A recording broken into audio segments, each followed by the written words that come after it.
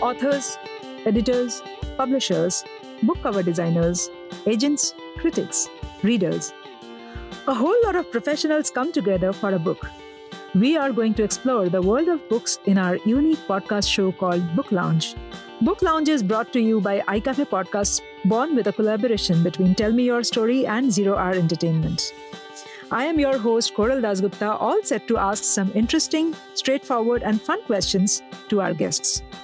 Today, I am sitting with Julia Phillips. Julia is the debut author of the nationally best-selling novel Disappearing Earth, which has been published in 21 languages and was a finalist for the National Book Award. Julia, welcome to Book Lounge. Thank you. Thank you so much for having me.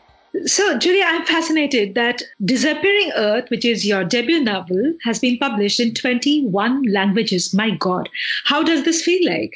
It's pretty spectacular. It's really beyond a dream come true. I'm so happy about it. It's the most joyful thing to think of the book in other languages. It's because as it goes into other languages, it doesn't really require more work on my part, which is a real thrill. It just shows up. So, you have, some question that I really wanted to ask is, you have written the original. And of course, now you have less control on translations, and probably you wouldn't even know some of the languages in which it has been translated. So does that bother you in any way, or you take it as a business progress and let go of the rest? You obviously aren't in control of all the languages that it has been adapted to, and you don't know how it has been represented in other languages. What's your heart there? The process of putting it out in the US in English, I did have some measure of control over. Of course, I spent so long working on the text, and then we spent a long time in editing, and then a long time going into the publication, many years in total, and sort of fretting over every word and every sentence. And so after that experience, it's a relief to think of it being translated into other languages, and I don't have to have control of it. Indeed, as you pointed out, I'm not able to have any input in it because I don't know the language. That's sort of freeing to think of it moving into different languages and hopefully reaching different audiences, but it's not something that I need to worry about. Whatever happens with it, happens with it. And it's not the ball's not in my court anymore. So the appreciation for your Disappearing Earth is all over the internet. I wanted to know from you that have you ever heard a review or did anybody, any reviewer, any book lover reach out to you after reading Disappearing Earth in a language that you don't know, but it has been translated to? Oh, that's a great question. No, I don't think they've reached out to me in a language that I don't know. I've had conversations with people in Poland and people in France about the book, which they read in Polish and French. But they've reached out to me in English. I've seen some things on Instagram and on social media in Polish and French. And I try not to, I've learned that it's not the most helpful to me to read other people's social media posts about the book that aren't directed toward me. So I try that's very helpful to me that they're in a language I don't know. And I try to keep it that way. Okay.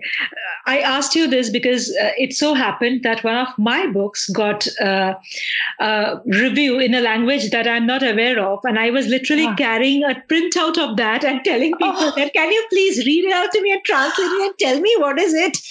Oh my God, that's so funny. And did people read it and translate it and tell you what it was? Yeah. One person was really generous to give it some time. And that person was so nice. He actually translated it from Malayalam. Malayalam is a South Indian language.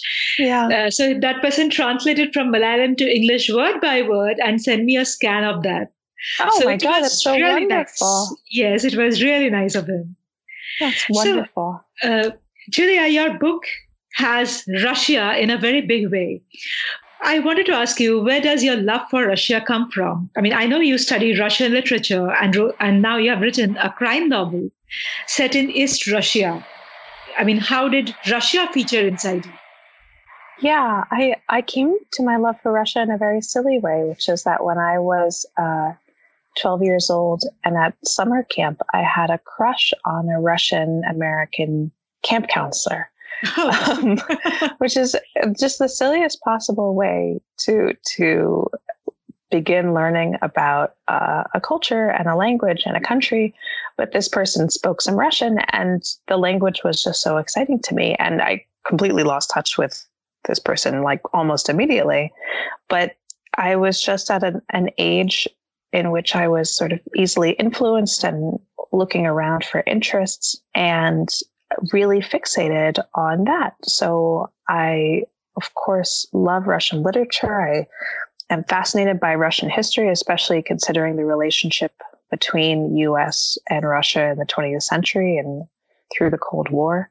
And I love Russian language, which I studied in university, and then had the good luck of studying in Russia itself for a while. And that was really an educational and fantastic experience. What you said is such an inspiration, because there are so many people who look for this kind of romanticism. Whether it culminates or no is a different story altogether. But then this sounds like a beautiful, beautiful journey, which may have stopped, but then it must have had its own beautiful memories. And you have written a book out of it. Oh my God. Isn't that so funny? Yeah, it where the book wound up is very far from where summer camp started. But of course, but then it does has some impact somewhere, right? Yeah, absolutely. So in general, and this is not about disappearing Earth only, but do you think the geographic location plays an intense role in storytelling?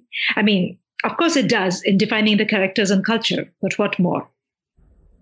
Yeah, I think setting is absolutely integral to storytelling. I know it was for this particular book, and I feel it is when I read other books. In the same way that the bodies that a character, a body that a character is in, a character's identity or being or gender, for example, or race defines the experience that they have in the story, because it defines the way they see the world and the way others interact with them. The setting that they're in, I think, profoundly shapes the way that characters see the world and the way they interact with each other. And because of that, it shapes the events in the story.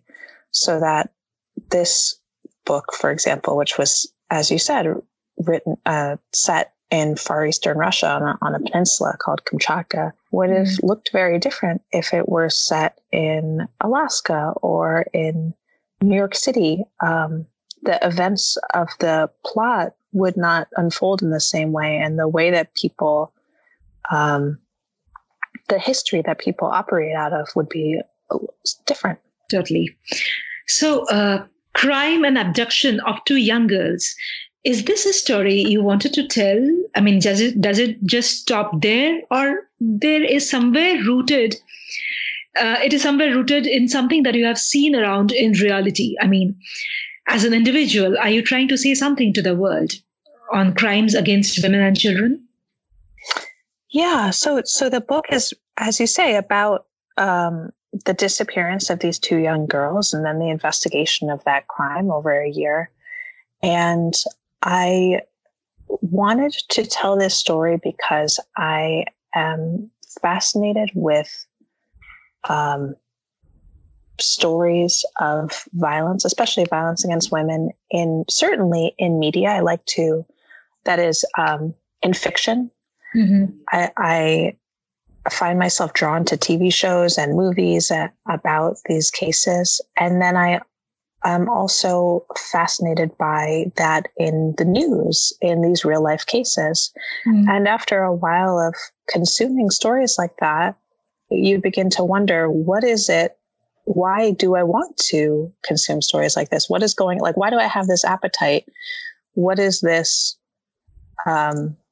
feeding in me? And what leaves me wanting more of this when it is so horrific and also so scary?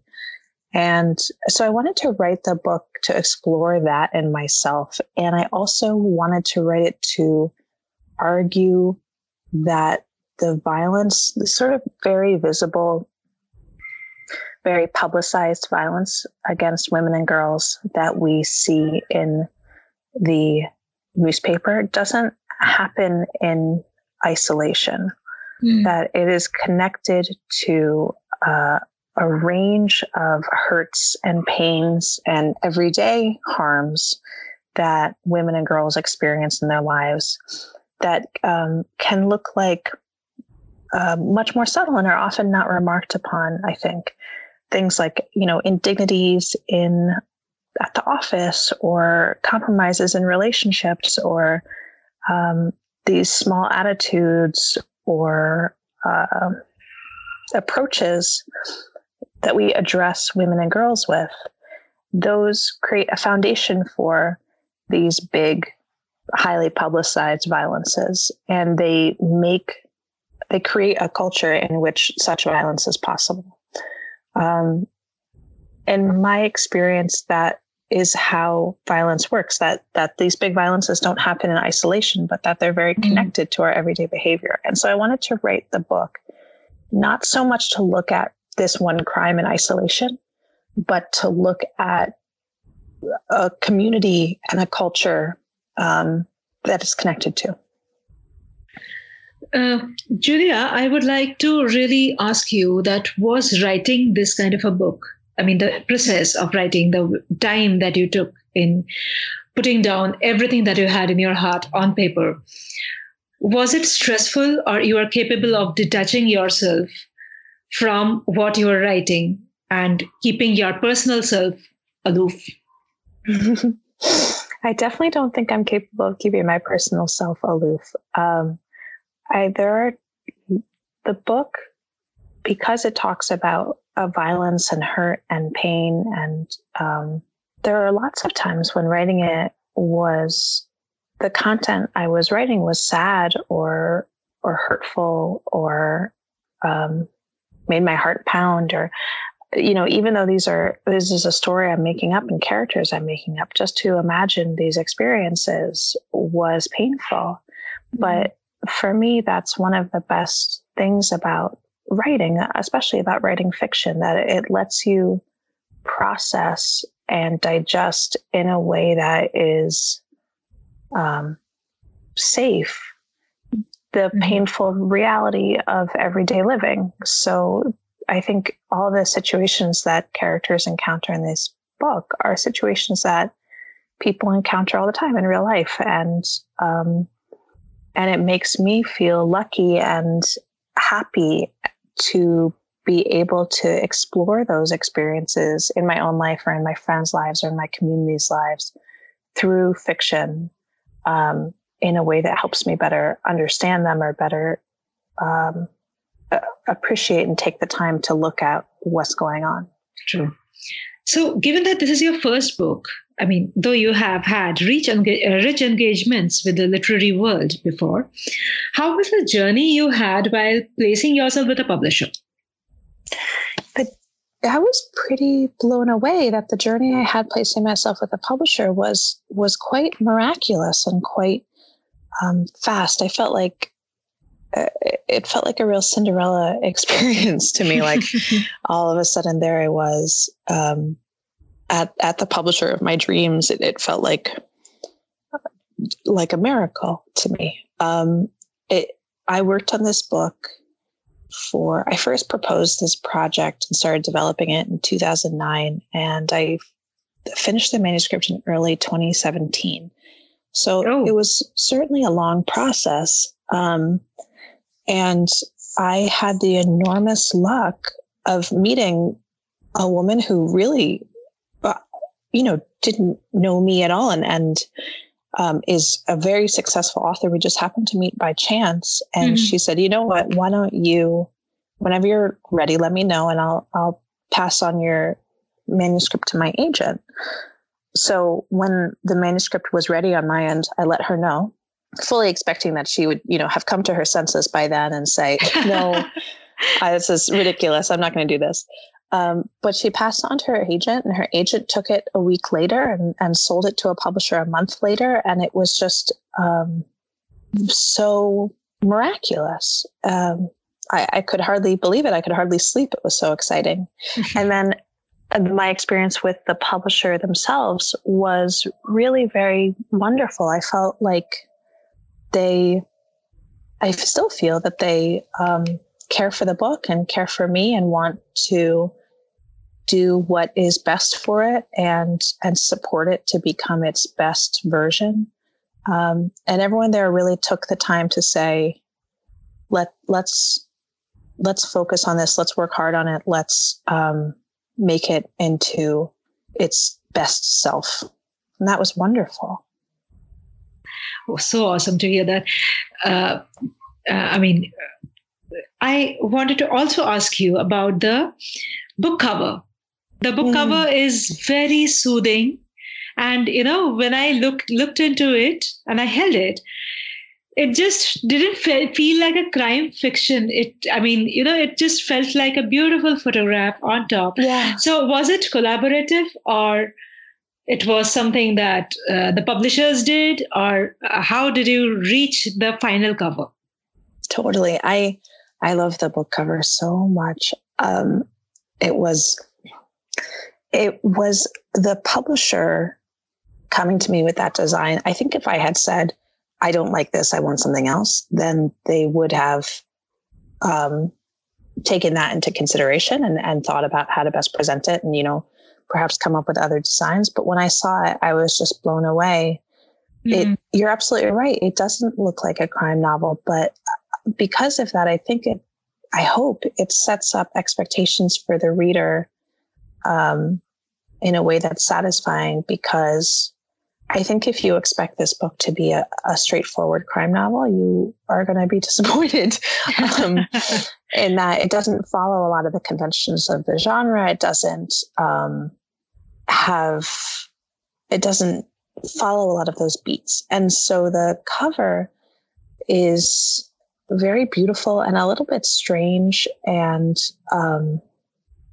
it's a little weird, and I love that weirdness, and I think it speaks to some of the weirdness in the text itself. Yeah, I felt that the book makes you cry more than making you scared. That makes me happy, actually. Yeah, that's true. So, Julia, how finicky are you with words, punctuations, language, and sentences? People often make fun of us, the authors, saying that we are capable of losing sleep over a comma. Does that happen with you? I'm definitely finicky over words, language, especially punctuation. I find I was a freelance proofreader for a long time. Well, the whole time I was writing this book, I was a proofreader, and I still find myself very preoccupied with grammar and usage and punctuation. That being said, I try to, especially in my earlier drafts, I try not to think about language and sentences at all. I try to think about story beats and structure and kind of the big picture stuff. And then as I feel more confident about the story in its broadest strokes being told the way I want it to be told, then I feel ready to look at language and phrases and words and make sure that those are really accurate and say what I want them to say too. But I find that if I pay too much attention to language early on, then I get messed up on the big stuff. Yeah, we get trapped into that only. Yes, absolutely. So how is your life, or, your daily schedule, and what makes you happy? So right now, so much of my life and my daily schedule is around promoting the book still, which is interesting. So like this spring, I think I'm traveling more than half the week, every week, and spending a lot of time in airports which is a nice chance to spend a lot of time reading and, watching movies. And that's nice. And then I find when I get home, I kind of just like crash. So I'm still working on creating a daily schedule that's sustainable for writing, because writing is something that makes me really happy. I was writing a little bit yesterday and I thought how nice it is. We talked before about being in control of your writing, and it is very joyful to work on something that's so private and so personal, and just you're the boss of this little world that you create, and while you're working on it, nothing else matters. That's really, really joyful. So I love that. Lovely. So if you're given, this is the last question that I have for you, Julia. If you were given a blank paper and expected to write 5 words or phrases, what would you write and why would you choose them? This really makes me laugh, because I wish I could say something very profound. But honestly, I think I would write sort of phrases, like practicing handwriting phrases that remind me of being in school. If I were given a blank piece of paper and someone said, write 5 words or phrases, I think I would probably say, hello, and my name is Julia, and things like that. I am this age, because I wouldn't know what else to say. Totally accepted. This last question is more about, where is the author's mind wandering? And that everybody wants to know. Everybody wants to know that what is the author thinking, and how does that thought come into the things that they create in their writing space. So I'm sure my audience would love this interview, Julia, and thank you so much for talking to us. Thank you so much. I really appreciate it. Thank you, audience, for listening to our show Book Lounge, brought to you by iCafe Podcasts. Please do reach out to us with your thoughts and suggestions on hello@icafepodcasts.com. Subscribe to www.icafepodcasts.com, and you can also hear us on other audio apps. Stay tuned with us for Book Lounge. iCafe is brewing.